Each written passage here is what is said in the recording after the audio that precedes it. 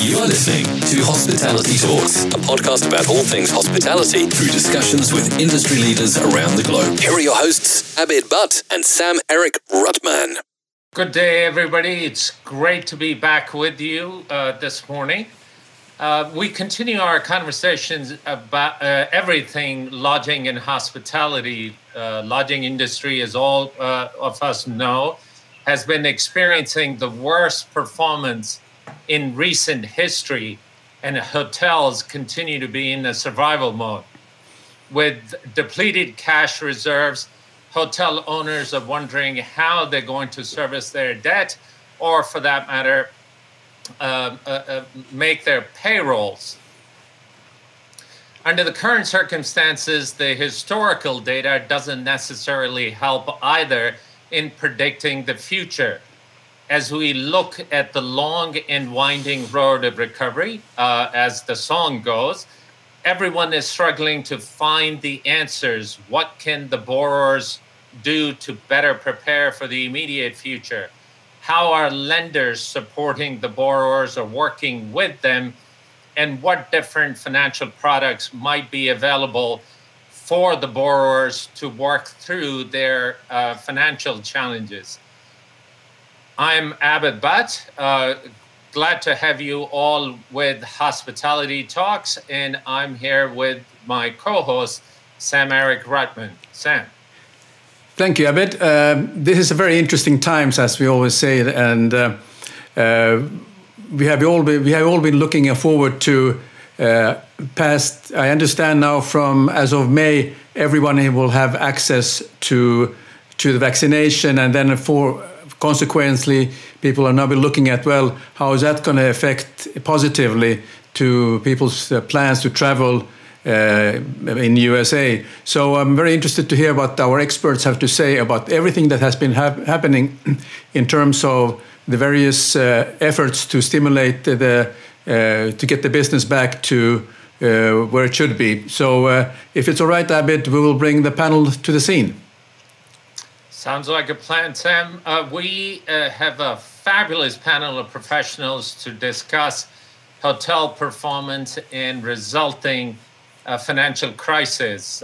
First and foremost, Jan Freitag, who is the National Director for Hospitality Market Analysis with CoStar Group and Senior Vice President for Lodging Insights.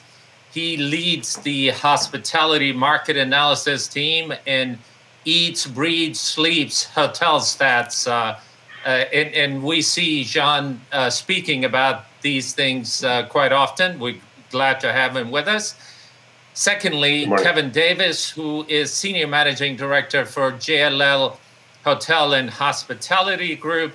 He heads the debt capital markets efforts for America's business, working with the loan sales and financing teams, and he works mostly with the institutional owners and institutional lenders. And last but certainly not least, a name that is very well known in the industry, Jonathan Fallick, who is founder and CEO of JF Capital Advisors. JF Capital Advisors focuses on hospitality business, including debt and equity placements, asset acquisitions, dispositions, and strategic capital market advisory service. Gentlemen, welcome to Hospitality Talks. Great to have you with us. Thank you. So to get us started, Jean, if you don't mind, we'll bring you up first to set the stage as to where the industry is headed. And I'll get to the last question first. When is it going to get better? So thanks again for having me. I appreciate the opportunity to be with you. When's it going to get better? Arguably, if you're in Miami, it's already pretty good. So we learned from the White House yesterday that the administration thinks there'll be basically enough shots in everybody's arm, one or two, as it may be, by July or so, June or July, and that then will give people confidence to go back out on the road and travel. We have always suggested that at the third quarter, so maybe post Labor Day, we would see some group travel return. We certainly are expecting, healthy leisure demand this summer. But that's all nice and well, but we still expect that the occupancy this year is still going to be just around 50% or so. So if you're asking me, when are we going to go back to 2019 levels? That's a very different question and a very different answer. We're proposing today that we will hit 2019 room rates, ADRs, by 2023, but will not hit 2019. I apologize. Let me strike that. We will hit demand levels for 2019 in 2023, but will not hit ADR levels for 2019 in 2025.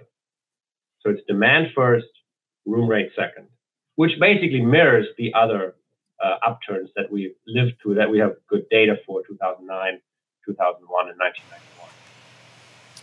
So, John, industry typically has relied on year-over-year increases and decreases, and that sort of our yardstick, if you would.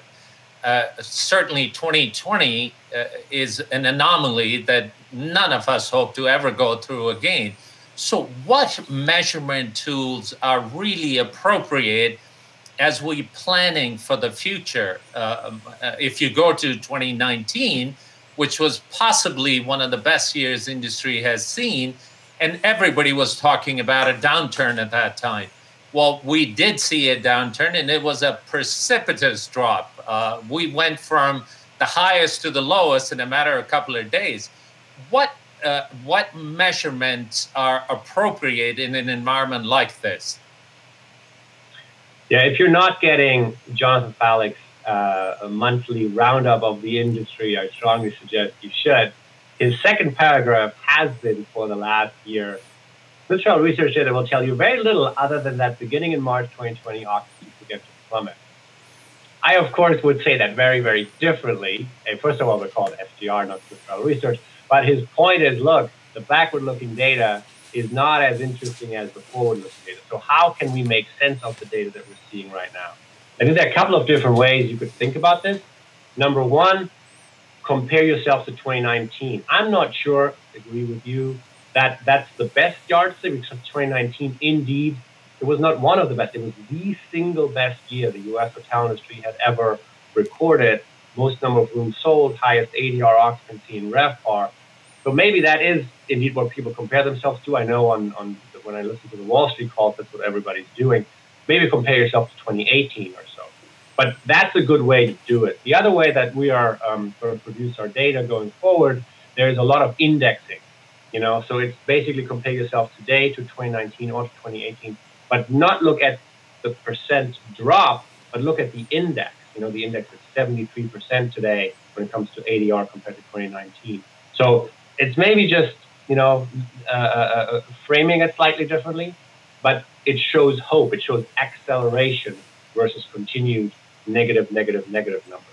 And then, of course, forward-looking data. We launched Forward Star a long time ago, 5 years ago, outside the United States. And that data has been very well received, in Dubai, in Tokyo, in Berlin. And we're now finally getting it into the United States and doing test work in 5 markets. And we hope to roll this out very, very quickly across the United States. So forward-looking data is really, really insightful right now. So, Jean, do you currently have access to the top 25 MSAs in U.S. from forward-looking data? And whatever data you have access to, is it indicating a substantial increase in demand today? No. So we don't have it for the top 25 markets. We have it for 4 markets in the U.S. plus Montreal. The data is very much the same as it is in the UK, as it is in Germany. Asia Pac and Middle East Africa is slightly different. But the trends are basically the same. There's very limited forward-looking activity. The booking window has been crushed. But it is possible that you see a lot of uptick on a Thursday for a Friday or a Wednesday for a Saturday. So a lot of booking volume in a very, very short-term booking window. And then there are some very, very large-scale events towards the latter part of the year in Edinburgh, in London, I want to say in Dubai as well, that have seen very, very healthy bookings, just because people are saying, look, by that point, I will have the shot and we will have figured out how we can travel again internationally. And so let me just make sure I have my rooms. Well, at least if there is a slight indication of the demand increase, I think that gives the industry a definite hope, because right now, majority of the hotels are either shut down or partially operating their room inventory, and it's pretty much, unfortunately, doom and gloom. John, if you compare 2020 in our current circumstances to the last downturn in the industry, which was global financial crisis, are there similarities in performance? I know public health is the single biggest issue today, but during GFC, obviously the economies around the world were terribly badly hurt. Are there any parallels? Are there any learnings from GFC that can be applied to the industry today? Let me just go back to your very first statement that a majority of rooms is closed. We don't see that. It is the rooms that are closed are getting a lot of attention. You know, New York City, the Times Square Hilton, the Novotel, the Marriott Waterman Park in Washington, D.C., they get a lot of the headlines. But the limited service properties, mid-scale, upper mid-scale economy, they're open, and they have been open, and they're doing, you know, a little bit better than the full service boxes. So I just want to make sure that we all understand, yes, there are closures, but they're disproportionately getting the press, you know, versus the properties that are just, you know, functioning and have. The connection to 2008, the main difference is obviously in 2008, we didn't know how this would end. We didn't know if we had a banking system anymore at the end of this, right? Here we know exactly how this is going to end. 2 shots in the arm, and it's over, right? If the majority of the global population will get vaccinated, you know, this is a health crisis we can manage very well, just like the annual flu shots maybe, you know, going forward. So I think in the US, the main difference is vaccinations will make this a much, much shorter duration. Now, the impact, you know, on the trough was much, much steeper. I think the lesson that we learned in 2008 would seem to have held in 2020, that in that environment, discounting doesn't matter. Because I'm a corporate traveler, and you tell me, hey, I can get you a great 5-star room for $25 in LA. I'm like, I'm not allowed to travel. You know, like I can't go. So I think what we've seen in 2008 is that the discounting at the early phase is not necessarily induced demand. And I think we're seeing that exactly now as well. Yes, room rates were down last year by around 20% or so, but that has not a lot to do with active discounting and more a lot to do with mix shift, right? Because the higher rated groups and corporate transient travelers weren't on the road as much as the leisure travelers. So we expect that the high-end companies that stick to their knitting and they're saying, look, our room is worth X, you know, will have a much easier time getting back to room rates that makes them sustainable. So if I heard you correctly, industry has finally learned that discounting the rooms doesn't necessarily create the demand?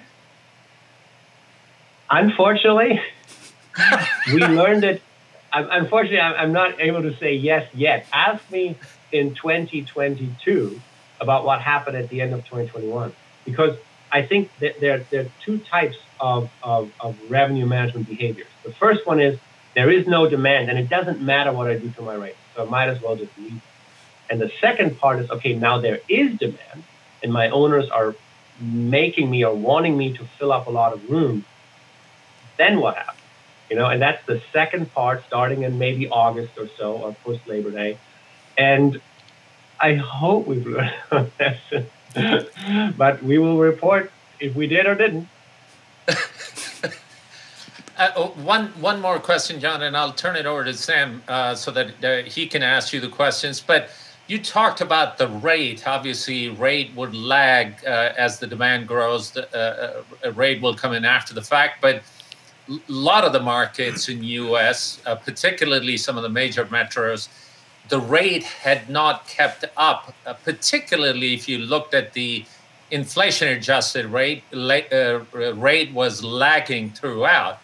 If you put that into the equation, and now there is a lot of conversation with the Feds, that the way they're behaving, whether the inflation would kick in, what type of role would that play if you put inflation into the mix? So in 2019, which we said, the best year ever, most rooms sold, highest occupancy, 66.3%. ADR growth was 1%, which if you take out inflation, you probably were basically flat or negative. And that's concerning, right? Because if we don't have pricing power when we sell the most rooms ever, Econ 101 would dictate our room rates should have grown a little further. If we don't have pricing power, then will we ever have pricing power again? Now, the advent of the OTAs that are firmly entrenched, some would point at Airbnb. I'm not a big fan of that logic chain, but I know Jonathan and I may have some interesting conversation about that. There are some outside forces that make it very, very, very hard, for room rates to continue to drive. I had this conversation in 2019 with a professor from the Cornell Hotel School, Jack Cordial, who said, Jan, maybe we have it, maybe we have it all wrong, Jan. Maybe you have it all wrong. Maybe this isn't about maximizing rate growth. Maybe this is about maximizing occupancy. And then a lot of other things follow, right? And we're just all chasing the room rate growth that is so elusive. Owners do what's best for the owners. And if they maximize occupancy, maybe we're asking the wrong question. That always stuck with me. I thought that was a very interesting angle. Maybe we're not looking at this the right way. And maybe the high occupancies, especially for the full service properties that have a lot of F&B and spa and golf and what have you, maybe for those properties, that is indeed correct. It's funny because as we all have known and talked about, that you can't take rate to the bank, but RevPAR, which obviously your organization was big in creating some years ago, is possibly a better measure. But I find it very interesting in our industry that we consider 66% annualized industry-wide occupancy as our high watermark. I'm not sure if any other industry, if you took offices as an asset class, or airlines, even though airlines are not the best comparison, but I wonder if there is any other asset class that can operate at those levels of occupancy and have that as a high watermark. Any thoughts on that? So we're now part of CoStar, so I have access to, unlimited other real estate data. And so I look, and what's interesting, just sort of fascinating, is just in terms of how we talk about it. Nobody talks about occupancy. Everybody talks about vacancy. The vacancy rate is 3% or 5%. Very, very low numbers. And then we come in here and we're like, look, we're 66% full. So the vacancy would be in the 30% range, which is just so depressing. So we don't talk about that. We talk about the occupancy. You're exactly right. I think we're the only ones. But, of course, our leases only last one night. And I think that's the main difference to an office, to retail, to multifamily. And I think because you can reprice each night and our customers choose us each night, they choose us on certain nights they don't choose. Sunday night, for example, who wants to travel on a Sunday night? And so 66 is the best number there is, yeah, but compared to other asset types, it's not very good. Well, this nightly leases, it's a double-edged sword, because when we are experiencing a downturn, it hits us hard. On the upside, we capitalize on it, so it works both ways. Let me turn it over to Sam, and I'll be back with you in a moment. Thank you. Yes, I'm interested. I'm following out of Helsinki. I'm looking through a long-distance lens of what's happening in the U.S., and I'm quite fascinated about the different disruptors or startup brands that have been coming for the last couple of years. Some of them are claiming that they look like an enterprise of SaaS business, and the technology is the core component, etc. So could you share maybe your observations on how you see that the brands that have been coming on board now for the last couple of years, what possibly are they doing differently to be competitive when we're coming into the upswing of the market? Well, I think if you start today, you have access to the best technology, right? Your technology stack is just so much more scalable. You would never, ever have your own servers these days, right? Thanks to Amazon Cloud, Amazon Web Service, why would you ever possibly own any hardware again, ever, right? And you don't need your technology staff. You can outsource that as well to the Philippines, to India, what have you, you know? So I think your cost structure can scale just much, much faster or can come down, you know, if your customer demand isn't there. I think that's one one component on the cost side. You know, I think on the revenue, on the demand side, I think we're just able to slice and dice consumers, such smaller cohort, you know, and say, I want to target you, I want to target you, I want to target you, and that, you know, yields some results for some companies. You know, I do think overall, in the long run, the larger hotel companies with their large loyalty you know, still have a little bit of a leg up for the corporate transient traveler and for the corporate group traveler, just because there's so many different price points, right? I stay, you know, 30 nights, 100 nights a year in a limited service hotel so I can get my points and then take my family to that luxury property and pay for it with my points. I think that still has a certain appeal. It'll be interesting to see, you know, how the millennial, Gen Z, Gen Y generation goes through that. It was always the fear that they wouldn't be as brand loyal, but the sweet siren song of points is very hard to get away from, especially if you're looking on a corporate travel system and the corporate travel system says, hey, here are the 4 hotels you can stay in, and guess what? They're all branded, so pick your brand. Very easy to sign up for the loyalty program and then participate in that, which, well, they call it loyalty for a reason. It builds loyalty. Yeah. I'm interested now also that there are certain brands that have been, they talk about reinventing the high touch and locally rooted hotels and creating luxury bunk bed rooms and etc. Is that specifically for sort of a particular market segment, or do you think that's something that is here to stay in the US, for instance? High touch is going to be very tricky, right? Because touch today is icky, you know, like you don't want to touch. So high tech, you know, in combination with high touch when I want it, you know, is a very, very is a winning combination. And I think we will see that on the upper end of the market. My wife and I just took a staycation here in Nashville, and it was a luxury hotel. I paid with my Bonvoy points, and I walked into the room, and there was a QR code on the TV, and it said, hey, you want to use your phone as your TV remote. And it worked seamlessly. And I was like, oh, I read about that technology. I didn't know it would work, but it did.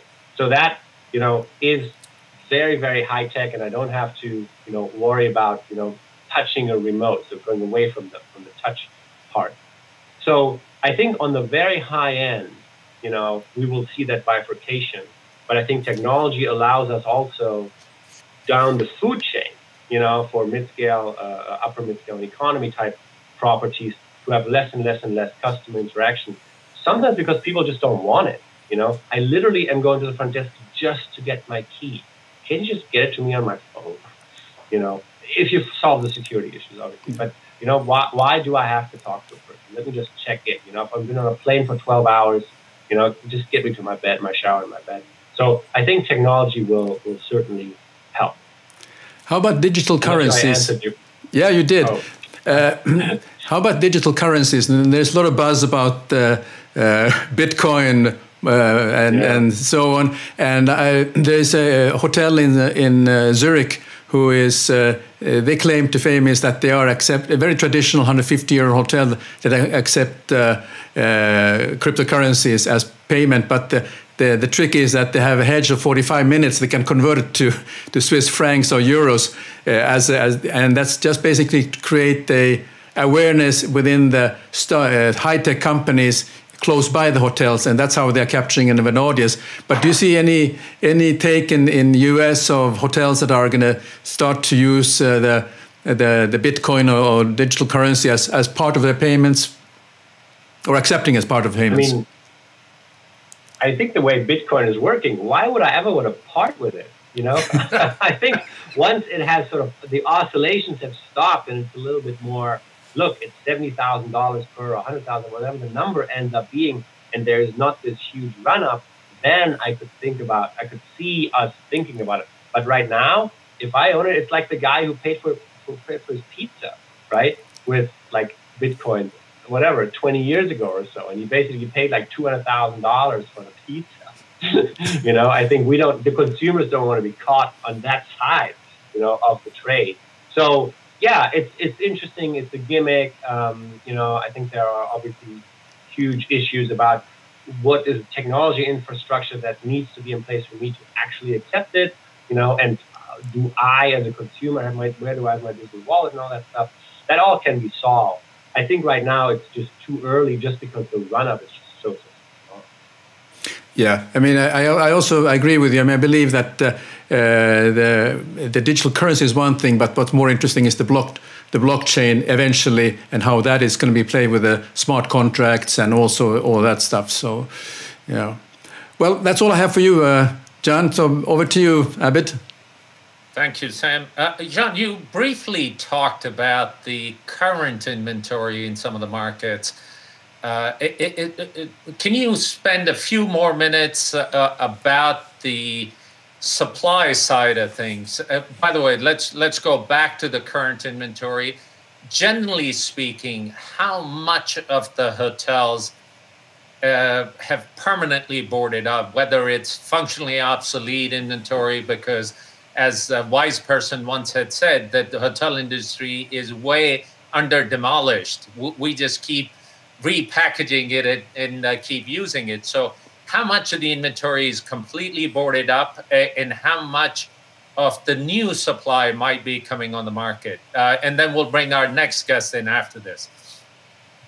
I think this was attributed to John Q. Hammond, the famous hotel guy, who said that we are, you know, not overbuilt but under demolished. Today, January, which is the latest data, 3.3% of rooms in the United States are temporarily closed. Now you're asking me which one of those are permanently closed, and I don't know yet. You know, that obviously is a work in progress because the owners hold on until it doesn't work anymore. Yes, there are rooms around Times Square so that are permanently closed, but even there, and I wonder if Jonathan has a slightly different perspective on this. I like to think that these hotels are permanently closed until they're not, right? Until somebody steps in and says, hey, if I could get in at 50 cents on the dollar, you know, maybe this does make sense. Maybe I don't make it a full service hotel. Maybe I make it a limited service hotel. So the permanent close question is still something that looms very large. Talking about what's in the pipeline today, the pipeline peaked in April of last year, 216,000 rooms, the highest number of rooms in construction we've ever recorded ever. Has since declined to 196,000 rooms in January. We fully expect that number to continue to decelerate and to decrease because the rooms that are being built right now will continue to open, but projects that are in final planning for all intents and purposes, where you've talked to the brand, you may have talked to a lender, you may have talked to an architect, you know, you may say, let me just hold off for 1 minute. You know, let me just take a breath and start it a year from now or so. So the number of rooms in construction we expect to further decelerate. That's exactly what happened in 2007 and 2008. In 2007, the pipeline peaked at 200,000 rooms. And then in 2011, so 3.5 years later, was at 50,000 rooms. We don't expect that the divot, the drop this time is that steep, but there will be some impact. Terrific. Well, thank you for all that, John. Please stay with us. We'll have you back in a moment. At this particular point, I'd like to bring up Kevin Davis. Kevin, thanks for being with us. My pleasure. Appreciate the opportunity to speak. Absolutely. I'm going to pose the question that Sam Eric had brought up about paying the guest room charges with cryptocurrencies. Talk about blockchain, and will that democratize real estate ownership And is that a possibility for real estate moving forward? Yeah, look, I certainly think it's a possibility longer term. We've not yet seen it affecting the industry in the U.S. So I think it's something that we'll certainly stay abreast of. But at this point, there's been no real effect. So again, I think it's a trend that we'll monitor and potentially we'll see at some point in the future, but not yet. Not today. Fair enough. Not today. Well, tell us a little bit about the types of situations you were involved in, the cash flow issues, and how are the institutional investors dealing with this precipitous drop? How are they recapitalizing? And what sort of conversations are you having with your clients on owner side, but also with lenders that are willing to at least participate in these recapitalization efforts? So it's really interesting. There's a bit of a dichotomy which is taking place. I really compare it to the dichotomy between Wall Street and Main Street.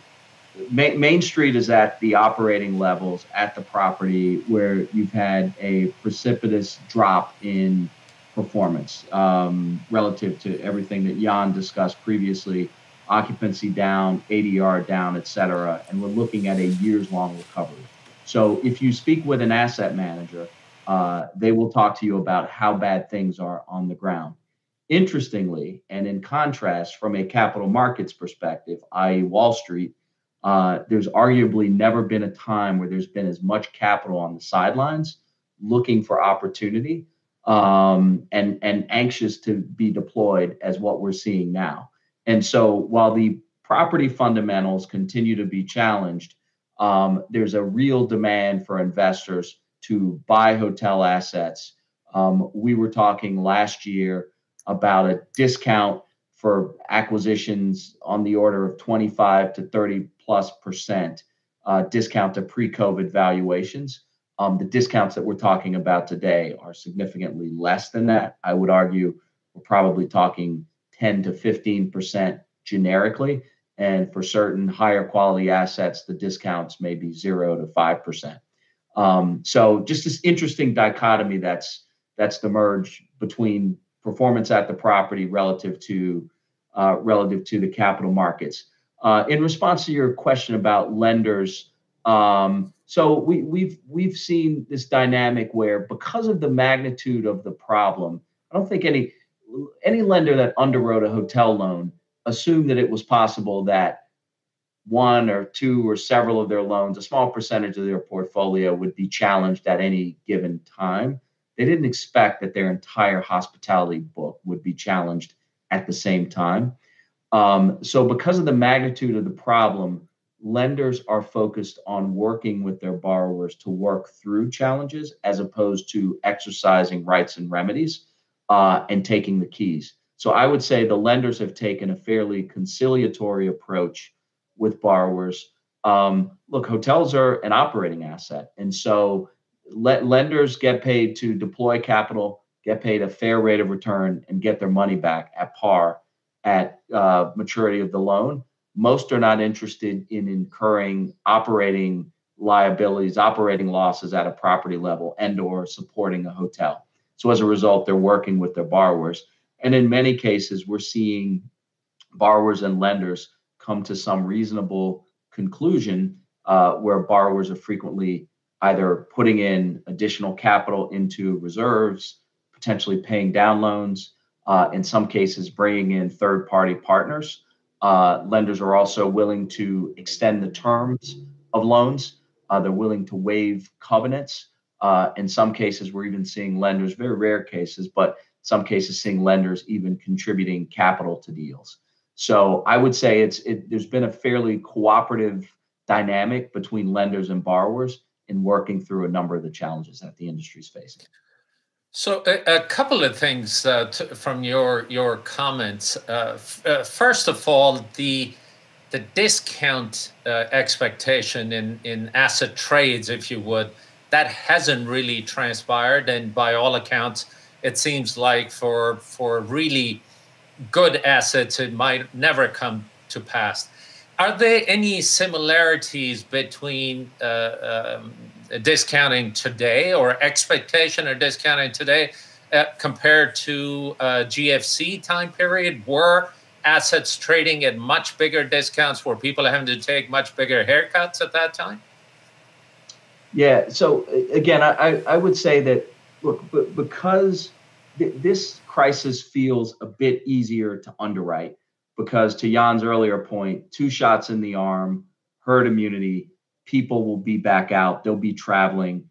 Certainly, we don't expect that things will return to 2019 numbers overnight, but it certainly feels much more quantifiable. So from an underwriting, the way I think about it is, it almost feels like the capital markets are underwriting the crisis like a non-recurring event, an accounting convention that you see. It's 2019, 2021, sort of one-time event. It is what it is. Let's assume that that's not the normal, and we'll assume that the normal will resume at some point in the future. And so it's really interesting that people are effectively looking past what's happened with COVID, not dissimilar to what you're seeing in equity market, the broader public market valuations, where the equity markets have run pretty aggressively. So look, I would say that there are discounts. There are certainly some assets where, again, the discounts are not as great. There's some assets where, but for COVID, they would never have traded. And so for those higher quality assets, you're seeing buyers willing to pay up to get access to an opportunity that they otherwise may not have gotten. The other thing I would say is, I suspect that this will play out over a number of years. I mean, right now we have $20+ billion of CMBS hotel loans that are in special servicing. The process of going into special servicing, workouts, potential foreclosures, REO sales, loan sales, this stuff just takes a really long time. And CMBS lenders are at the very beginning of dealing with some of the issues. So we expect that you'll see that play out over a number of years. In some markets, particularly where there's more distress, and among certain asset types, you may see a drag on pricing because there may be an overhang of assets that distressed assets that sell over time. So look, it's hard to say where we'll end up from a valuation perspective today relative to the great financial crisis. But look, the final chapter certainly hasn't been written on this story, and this is one that will play out over several years. So, talk a little bit about the debt markets. Is debt readily available? As one of the conversations, somebody had told me, hey, look, hotels have become a 4-letter word. So I don't want to talk about debt if it's a hotel asset. I would tend to think that the yields that are being required from hotel loans are far better than what you might get out of multifamily or office or industrial type of asset class. Do you have any thoughts on that? What is the availability of debt? What kind of covenants can I be expecting if I was to find some debt? So I'll qualify my answer a bit, because I spend most of my time in the institutional space, generally in primary or secondary markets with higher quality assets as a general matter. Not all trophy, not all luxury, but generally higher quality institutional assets. And I would tell you, among those types of assets, we've seen a tremendously strong resurgence in debt availability, much more liquidity.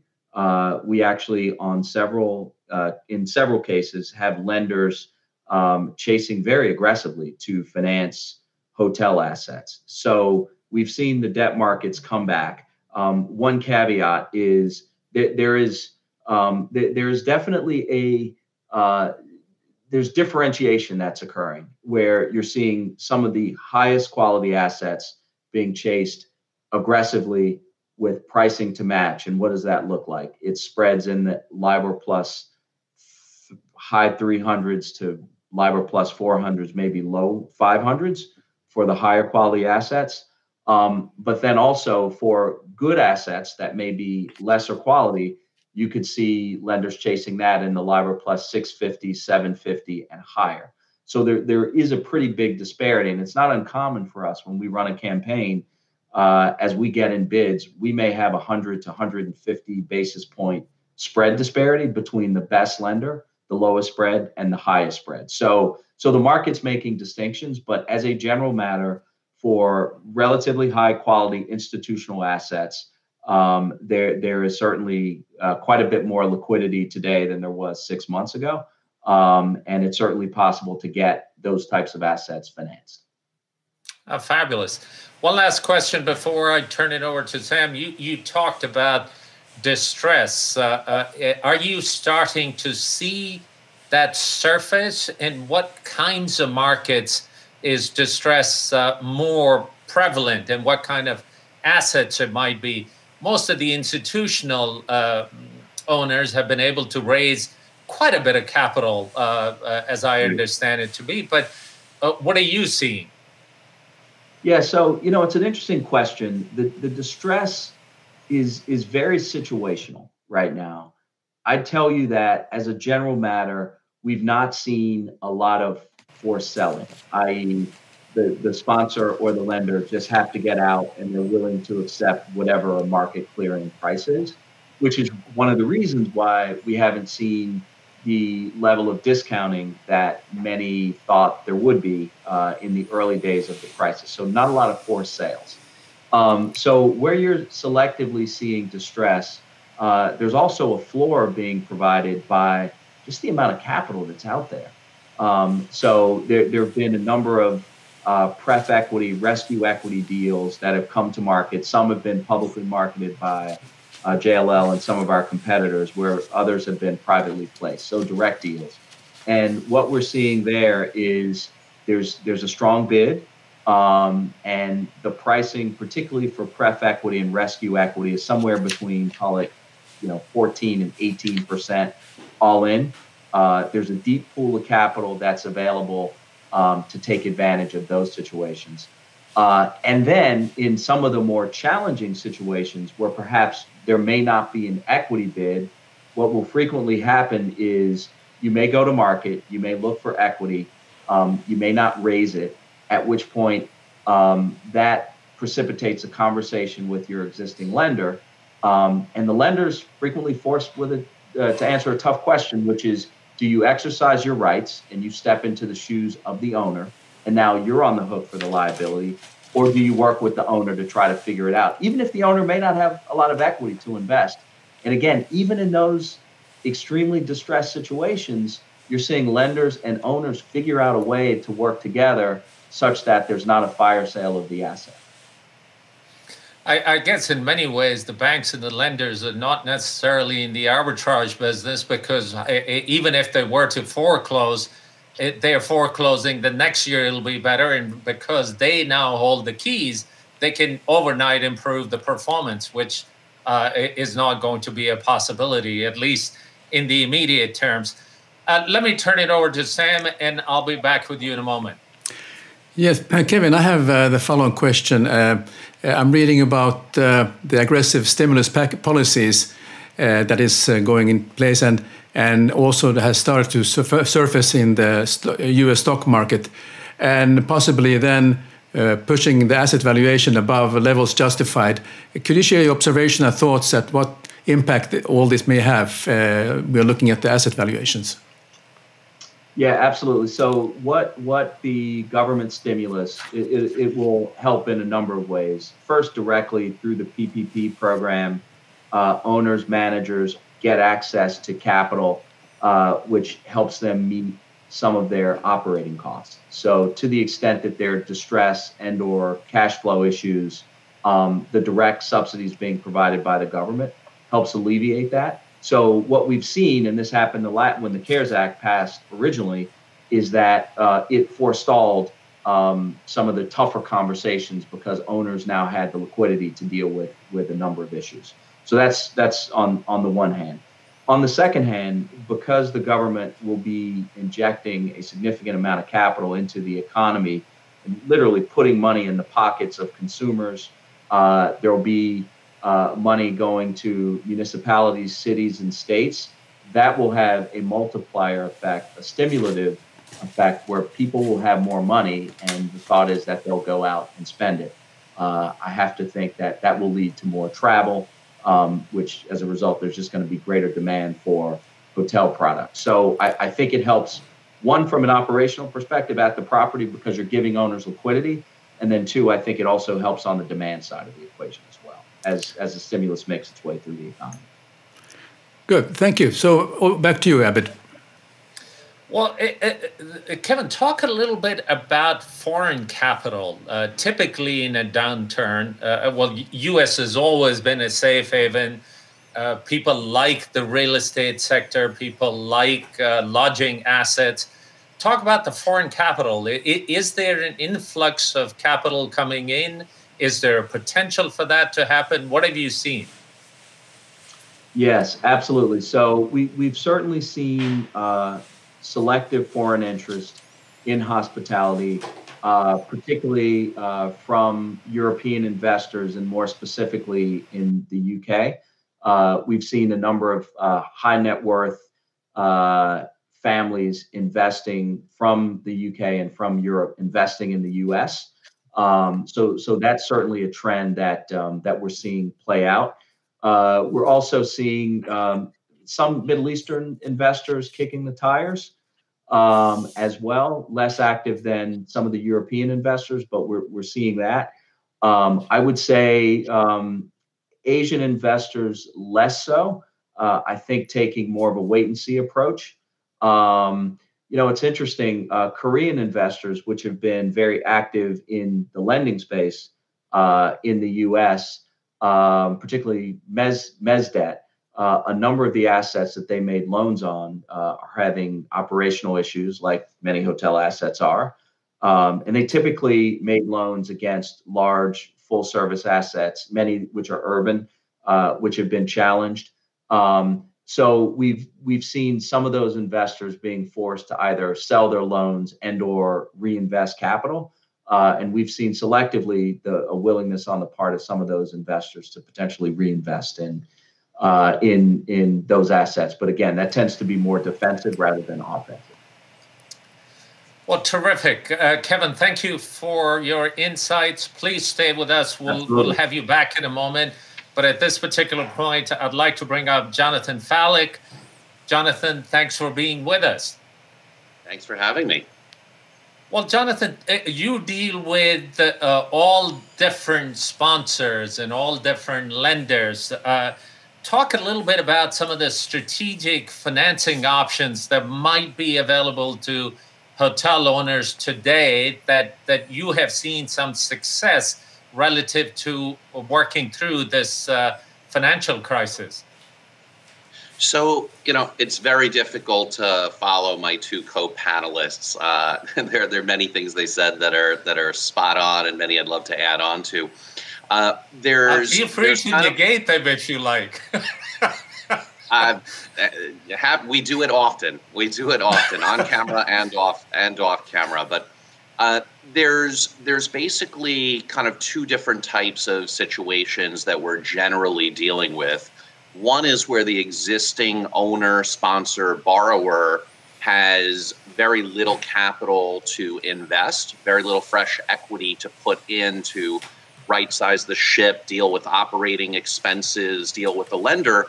And then there are others where there is the ability to infuse capital, to fund reserves, to do some debt pay downs. And where the borrower has the ability to put capital in, we've seen a lot of lender appetite for loan modifications and restructuring. We've also seen with a borrower who's able to put money in, they've also been in some cases able to successfully partner with a new preferred equity investor. So they'll put in a few $1 million, $2, $3, $4 million, have a preferred equity investor partner with them and fund another $10, $15, $20 million to right-size the ship. And that's getting a lot of traction. The problem situations are where a borrower says, I either have the money but will not invest another dollar because I need massive lender concessions, or I don't have the money. I have 5 other hotels and 3 retail assets, a few malls, and nothing is performing well. I don't have it. I'm happy to hand you the keys. I'm happy to fight with you. I'm happy to do a number of different things. So we're finding that where the borrower can't or won't put in some more capital and reinvest in their asset and help give the lender some comfort, those are just struggling. They're struggling. Their term sheets trading back and forth. They're tense conference calls.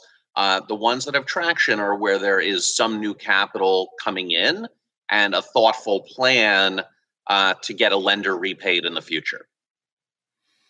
So, if really my stance as an owner is I don't want to put in a dime, I don't have it. Have you seen keys being turned over, and have the lenders started taking that on? I know forbearance has helped a lot of these cases, and we might have just kicked the can down the street. But are you seeing some of that come to bear at this particular point? So it's still very early in the process, right? And we all get excited about deals and activity and transactions.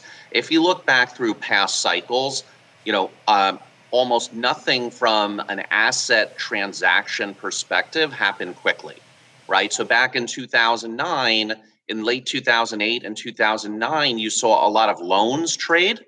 And that was because the banking regulators forced commercial banks to get loans, bad loans or impaired loans off their books. There was a lot of repo lending that forced a lot of lenders to basically sell in order to generate some liquidity just based on the way they finance their businesses. But if you really look at the hotel asset sales market, right, which if you ignore 2007, which was dominated by a lot of corporate LBO transactions, the market peaked in 2006 with the number of asset sales, individual asset sales, the sales volume, and the price per key. And it took until 2015 to get back to the 2006 volume because loans traded, things traded on a more choppy basis. But for a few years after 2008, there was not a normal functioning asset sales market.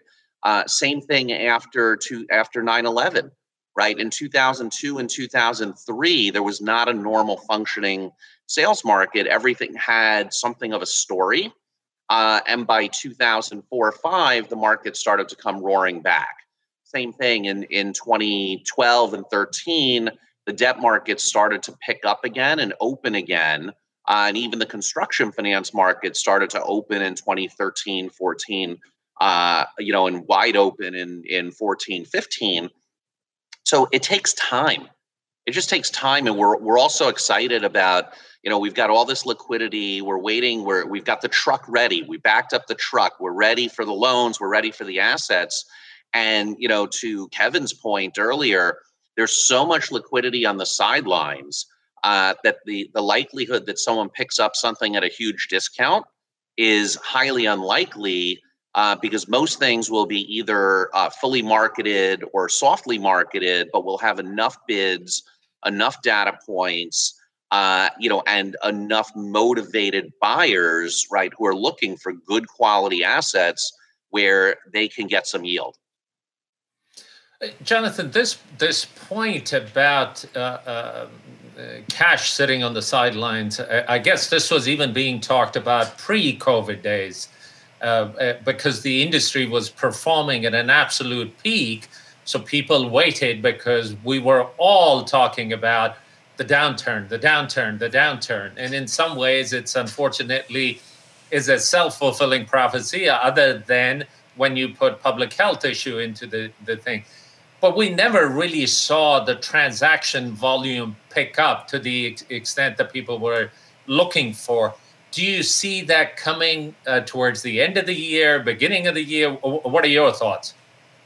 So I think what'll happen is sort of a multi-year resolution, right? And again, Kevin mentioned before, PPP loans, the first round and the second round were helpful. One of the game changers was in November, right? So throughout 2020, no one knew how to underwrite with any level of certainty. Things were mostly a guess. Will we get back? When will we get back? Will we have a vaccine in a year or 2 years? And in early November, Pfizer made their announcement. And then later in the month, Moderna made their announcement. And what that did is it took away the worst case underwriting scenario. We may never have an effective vaccine, or it may take 5 years. And it allowed both equity investors, lenders, capital markets participants in the hospitality space to narrow their underwriting focus and say, okay, we'll come back to 2019. Why 2019? Because it's the easiest metric to point to on a pre-COVID, pre-pandemic basis. It doesn't mean that's the gold standard, but when do you get back to sort of a stabilized sort of sense of normalcy? And they started to look at that and say, is that 1 year, 2 years, 4 years, 3 years? So it's no longer this unknown where you have to attribute such a high discount rate and such a high kind of risk premium on your underwriting investment. You can say, oh, a boutique hotel in a good performing market with 130, 150 rooms, could be back in 22. A big urban meetings hotel with 800 rooms, 1,000 rooms, and 75,000 square feet of meeting space, that might take longer for the convention business to build back up, and they have too many rooms for just business transient and leisure transient.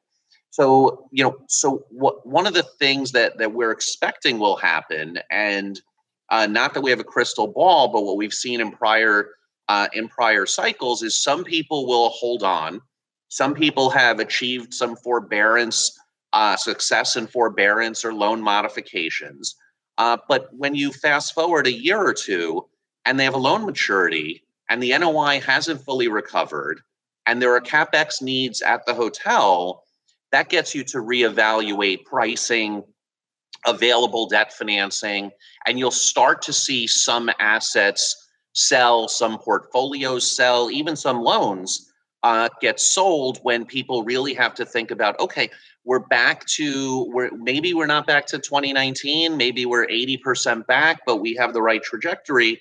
And with that, what is their valuation like? What does their LTV look like? And I'll give a simple, hopefully round number example, right? If someone had an asset worth $100, let's call it 100 million, but $100, and they did a 65% loan on a pre-COVID basis. They did it in 2018 at 5% interest. Well, if you assume now that the valuation is somewhat impaired, call it a 10% discount, that means the value has gone from 100 to 90. And let's assume also that that borrower was successful in getting a forbearance and a deferral of interest expense for a year, nothing else. So that's 3.25% of incremental, $3.25 million of incremental interest expense, right, which got deferred and added to the principal balance. So now you have a $68.25 million debt balance on a $90 million valuation, which is no longer 65%, it's now 78%. So now you have a 78% loan, and is a new lender going to be okay underwriting, right, and advancing new proceeds to a 78% LTV? Or I'm sorry, it's 76%, not 78. Sorry, my CPA days are far behind me. So, one of the things and the other thing that we've seen through each cycle, and this is really, really important, is, the brands have been very accommodating in terms of brand standard relaxation, in terms of deferring PIPs, relaxing requirements, being okay where the lenders were okay with rating FF&E reserve accounts and CapEx replacement reserves. That's going to change, right? In 2 years, if we're right, if STR is right, and others are right, and in 2-3 years we're kind of back. The Marriotts, the Hiltons, the IHGs, Accors, Wyndhams of the world are going to be back in front of owners saying, hey, we're doing our quality assurance inspection and you're failing on this and this. We're looking at our guest satisfaction scores. We had a PIP scheduled for 2021. We understand 2021. Now it's 2023 or 2024. Where's the money for it? And that need to stroke a big check for CapEx, right? Or to fund a shortfall on your refinancing. What you can refinance to is going to cause additional transaction activity. So that's not that's for the most part, it's not a 2021 event. It's going to keep people like my friend Kevin Davis very busy on the debt financing side, for 3 to 4 years after we think that the health crisis is behind us. So, Jonathan, as owners and sponsors are trying to work through these issues, you brought up the FF&E reserves that brands have been pretty conciliatory in they're working with the owners to make sure that we can continue to work through this downturn. If I find another equity partner or another debt, my current loan docs and covenants in the loan docs might trigger a whole host of other things that I might or might not even be aware of. What are some of those pitfalls that I've got to be careful on? A lot of the hotels have done long-term leases on their function spaces as office space or rooms as office space uses, or gone to the first responders and done long-term leases on that. Has that created an issue? Certainly it gave us some revenue, but has that created some issues in some of these cases? It's very situation specific. It's an excellent question. In fact, just the idea of, do you shut the hotel down, right, or do you go to minimal staffing, can trigger a default of one of your operating covenants to continuously operate the hotel and operate it in a first-class manner. Have lenders been very difficult and challenging in enforcing that? No, for the most part, they don't want to get involved in operational decisions. But if you look at most CMBS loans, most commercial bank, standard normal way loans against hotels, there are covenants that you have to operate in a certain way at a certain standard, and you continuously operate. So you might be triggering issues there. If you took on big pieces of contract business, right, there are definitions in loan agreements that define what a material contract is and what needs lender approval and what doesn't. So some people have gone and gotten lender approval. Some have asked for lender approval and we're thinking about it. But, in order to get a big piece of state business, and commit to the state in 24 hours or 48 hours when your lender takes a week to get back to you, some people have done what they need to do to survive. And I don't think that the lending community will be that punitive or that difficult. However, when some loans trade to a new lender, and that new lender kind of wanted to be a loan-to-own player or wanted to exert a lot of pressure on the borrower, there are a lot of additional data points that they can point to if they strictly read the operating covenants, the financial covenants in the loan or any of the ancillary documents, and you find borrowers, in some cases have not complied, right? And they did what they needed to do. They might have even tried to comply, but didn't get a timely response. Fair enough. Well, let me turn it over to Sam, and I'll be right back with you in a moment. Sam. Yes, Jonathan. I have only one simple question, and if you can give to a owner of an asset which is totally over-leveraged real estate asset, and he's going to the bank, what are maybe a couple of tips that he should be considering in order to survive the storm and get some more funds if he doesn't have another investor to come and help him out? So it's not a simple it's a simple question. The answer is not as simple, but the part one of the answer is extremely simple. 99 times out of 100, as a borrower, with insurmountable or seemingly insurmountable challenges, the best thing you can do when you go see your lender is be organized be prepared, have the numbers, have information, be transparent, because you're living the situation all day, every day. And to think that the lender, right, and Kevin made this point earlier when he was speaking, none of the lenders out there assume that their entire loan book, right, of hospitality loans will be challenged at the same time. Even the best performing assets, right, are challenged, right? And even if they have big pieces of contract business right now, that ends in a year, and then what, right? How do they refinance? How do they reinvest CapEx? So be transparent, be thoughtful about who the lender is and what their concerns are. Try to paint the right picture, not too bleak and not too optimistic. If you have thoughts of a plan, lay it out. But if you come in and just say, hey, this is underwater, I'm not putting in $1, I don't care, I don't whatever, even if the lender doesn't take action right then, they're going to mark down like, we're not getting anywhere with this borrower.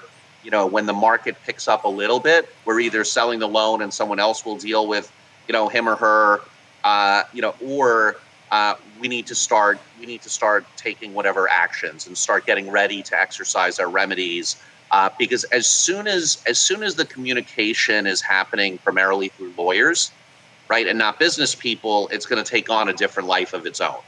So I would also, I'm not a lawyer, so I'm not giving legal advice, but I would recommend before you're going and sitting with or having detailed lender conversations, get the right legal advice. Because if you show up and say, we cannot pay our debts as they come due, you might be in default under your loan, you might be in default under your guarantees, and that could cause all sorts of other issues. You have to be careful what you say in writing and in person. And even though, really good lawyers cost a lot of money, right, there's a reason for that, and they can keep you out of trouble. So I would be very transparent, very thoughtful about what you can say and how you say it, but also understand the absolute best thing that happens for almost all lenders is they get a timely payment of interest expense and a timely return of their principal, right? So they don't get paid to take 5 years of operating upside risk. That's not their business model. And in this environment, very few of them, want anything other than like, hey, pay us off at par and, or pay, oh, you want to do a discounted payoff, if it's 50 cents on the dollar, don't talk to us. If you're 90 cents or more, and you could figure out how to refinance this, like we could have a real discussion. Excellent. Well, thank you very much, Jonathan. That's been very, very helpful. And I'm sure from all the viewers, they will probably take in notes as we speak. So back to you, Abid. Thank you.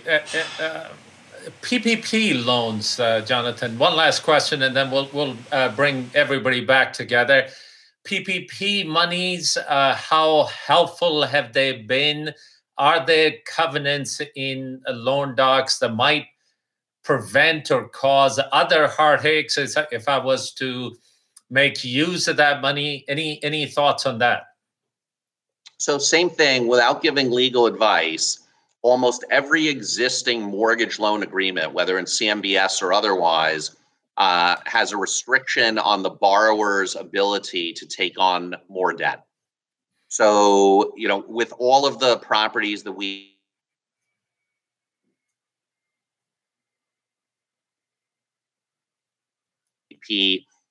program was originally announced before the regs were out and said, we want permission, in writing to take this on.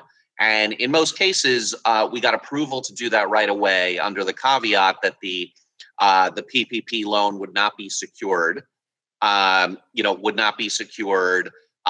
that we would covenant to follow all of the required regulations and procedures, right? Use the funds for the right purposes, including, not making any dividend distributions, but use them for operating expenses and use them for rent and for payroll and the like.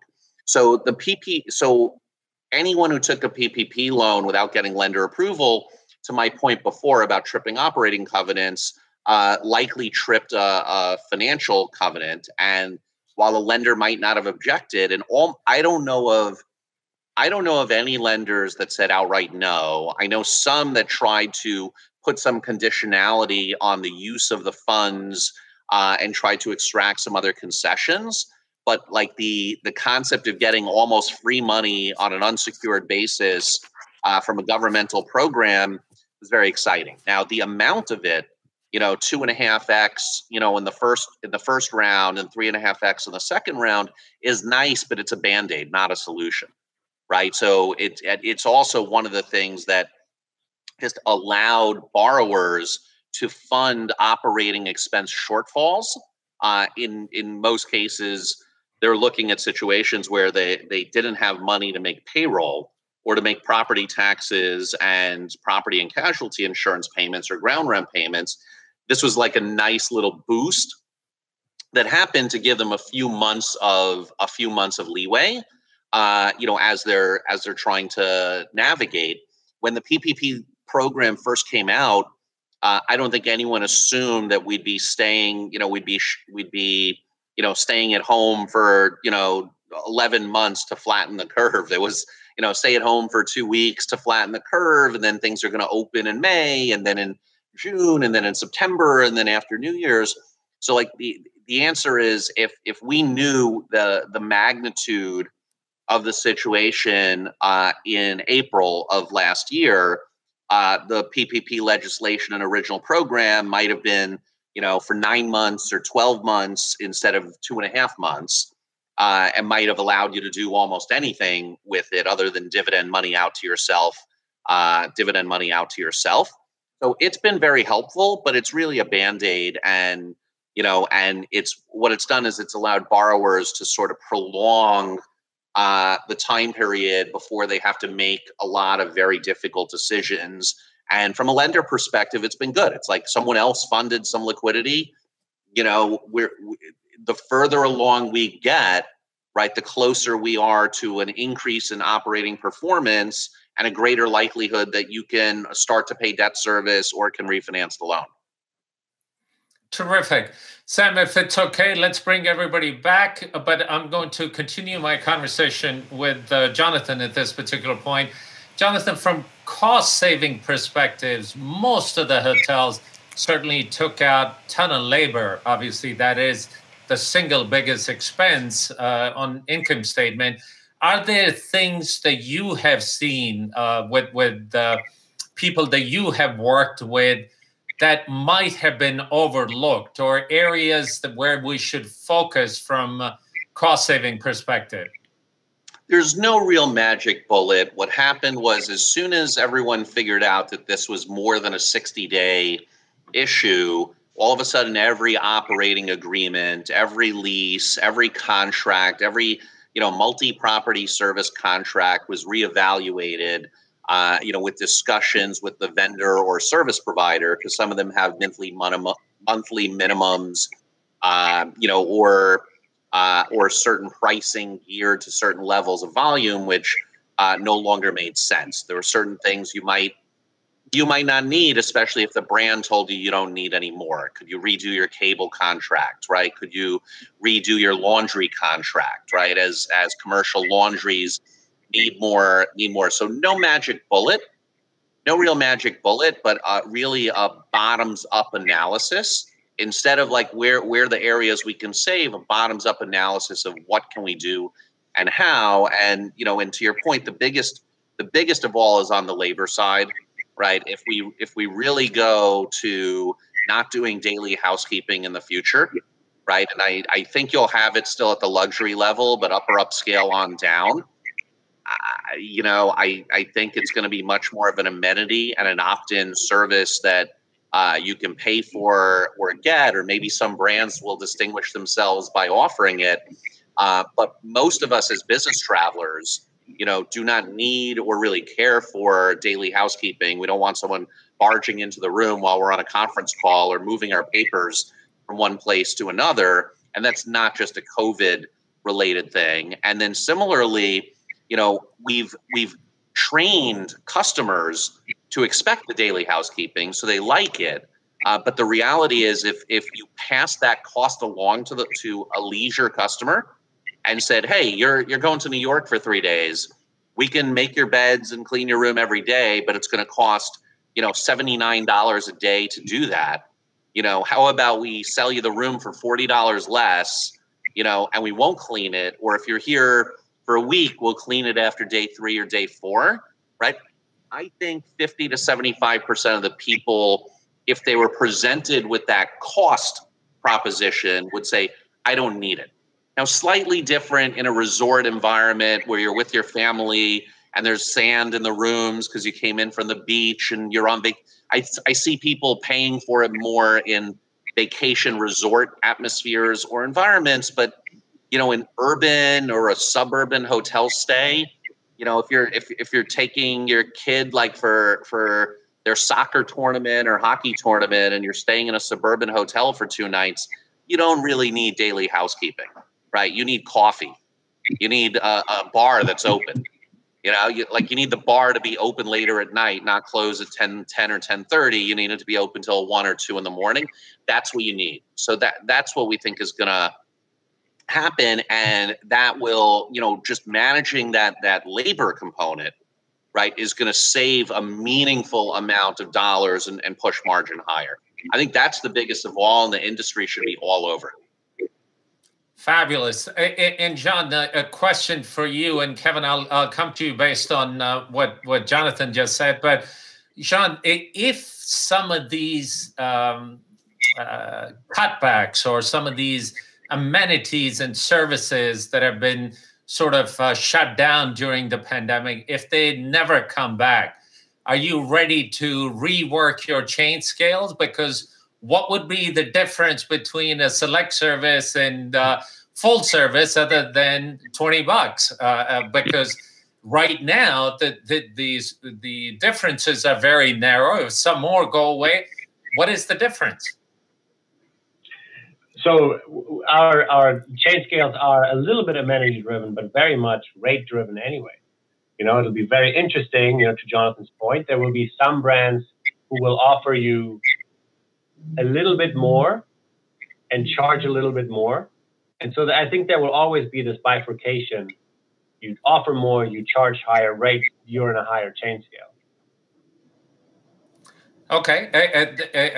The general thought has been, at least in the industry, as far as I can understand, that the full-service hotels have more amenities and more services, hence they're able to charge more, and they get placed in the higher track, if you would. But if some of these select service hotels stop doing the breakfast that they have always talked about, or the evening socials that they have always talked about, obviously the consumer might look for some money back.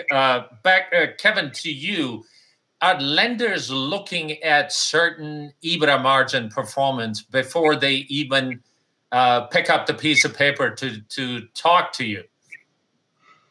So it's a really interesting question. Like I said previously, I think lenders and buyers, frankly, look at 2020 and frankly 2021 as just non-recurring events. And so generally what they're looking at is the operating performance in 2017, 2018, 2019. I think the question is this a viable hotel and or hotel location? What are the long-term demand drivers? How do they affect past performance, and how will they likely affect performance in the future? So those are the ways that lenders and investors think about an asset. From a lending perspective, it's generally a debt yield, which is the NOI divided by the loan amount. So lenders are typically looking for, particularly bank lenders, looking for a 10+% debt yield on 2019 NOI. Again, they're discounting the 2020, 2021. They're looking at 2019. That is not a hard and fast rule, particularly with the debt funds that can be more flexible. If I said debt funds previously, I meant banks. Banks are looking at a 10% debt yield. The debt funds, they'd like a 10, but they can generally be a bit more flexible. Again, they're just thinking about it from a longer term demand perspective, and also thinking about it from a price per key perspective or loan per key perspective. Have you seen any new covenants? And that's to you again, Kevin. Pandemic was not thought about for the longest time. At least in our lifetime, it hasn't been around. There was no playbook. All of a sudden, it is front and center. Are you seeing some new covenants that might not have been around pre-pandemic days that are starting to show up? Are the loan docs changing in any way? Yeah, I'd say the pretty consistent new structural feature that we're seeing with hotel loans is lenders are generally requiring a 12-month debt service reserve that has to be capitalized at closing. And to the extent that there are projected operating shortfalls, those shortfalls, maybe plus some cushion, are generally being capitalized at closing. So there's effectively a carry reserve, which covers potential operating losses and debt service, which have to be posted at closing. In addition, for some lenders, there's a bit of a belt and suspenders dynamic at play where they will also require a carry guarantee, meaning to the extent that the reserve is insufficient to cover potential shortfalls, that the sponsor has to guarantee, provide a personal guarantee that they would continue to cover any operating shortfalls and or shortfalls in the ability to pay debt service. So that covers you in the event that the reserves that are posted at closing are insufficient. Typically, that guarantee will burn off after the hotel has achieved some level of performance. The other thing is typically, again, once the carry amounts are posted at closing, there's generally a requirement that they be refreshed or additional funds replenished in the reserve once the reserve gets down to a certain level. So I'd say that pretty consistent. We're seeing the required reserves posted at closing, carry guarantee, not all the time, but frequently you'll see that as well. Okay, thank you. Jean, back to you. We all live and die by budget, and it is an arduous exercise at the best of times. We've got 1 year of pandemic data. How do I project? What can I expect? Because I'm sure all stakeholders, including the lenders, including the owners, brands, everybody wants some sort of projections. Any thoughts on what crystal ball should I look at? Well, I think Jonathan may be easier qualified to say that. I think he's living that conversation as we speak, probably. From our perspective, the budget, a lot of people look at the budget and especially the top line in comparison to their comp set. Am I doing better or worse than the market or these 5 or 6 properties I chose? It's never been more crucial to pick the right comp set, to make sure that you're actually comparing yourself. Otherwise, you're chasing, just something that's not achievable, So certainly that will be the first step that I will propose is make sure that that's locked up correctly. And then on the budget side, I think if I sort of paraphrase Jonathan here, a lot of it has to do with every single line item, and saying what can we just leave out, and coming back to your earlier point or your earlier question, these amenities that are going away, what's the impact on the performance of the property on the chain scale slot? I'm not sure that these are going to be gone forever, right? I think what we saw in 2010 and 11 is that the brands were saying, oh, we need to differentiate. Hey, dear owner, now do the happy hour. And hey, dear owner, and now do these other 5 things. And there's going to be this creep. I think we've seen this movie before, and I can see Kevin and Jonathan nodding here, that this is right now we're cutting maybe to the bone anyways. We're going to come out of this and suddenly we're going to see room demand and room rates going up. And then the brands and the owners are going to say, oh, well, I want to compete for the guests. I need to offer more. And we're going to see expenses rise back up. Jonathan, would you like to add anything further to that? Because the general thought process is that as we come out of this pandemic, the industry might actually perform 50, 100, 150 bips better than pre-pandemic days. Any thoughts? So I agree with everything that was said. We've always seen kind of that brand creep and amenity creep come back. It's natural. I think it would be unwise to assume that cost cut out will not come back over time.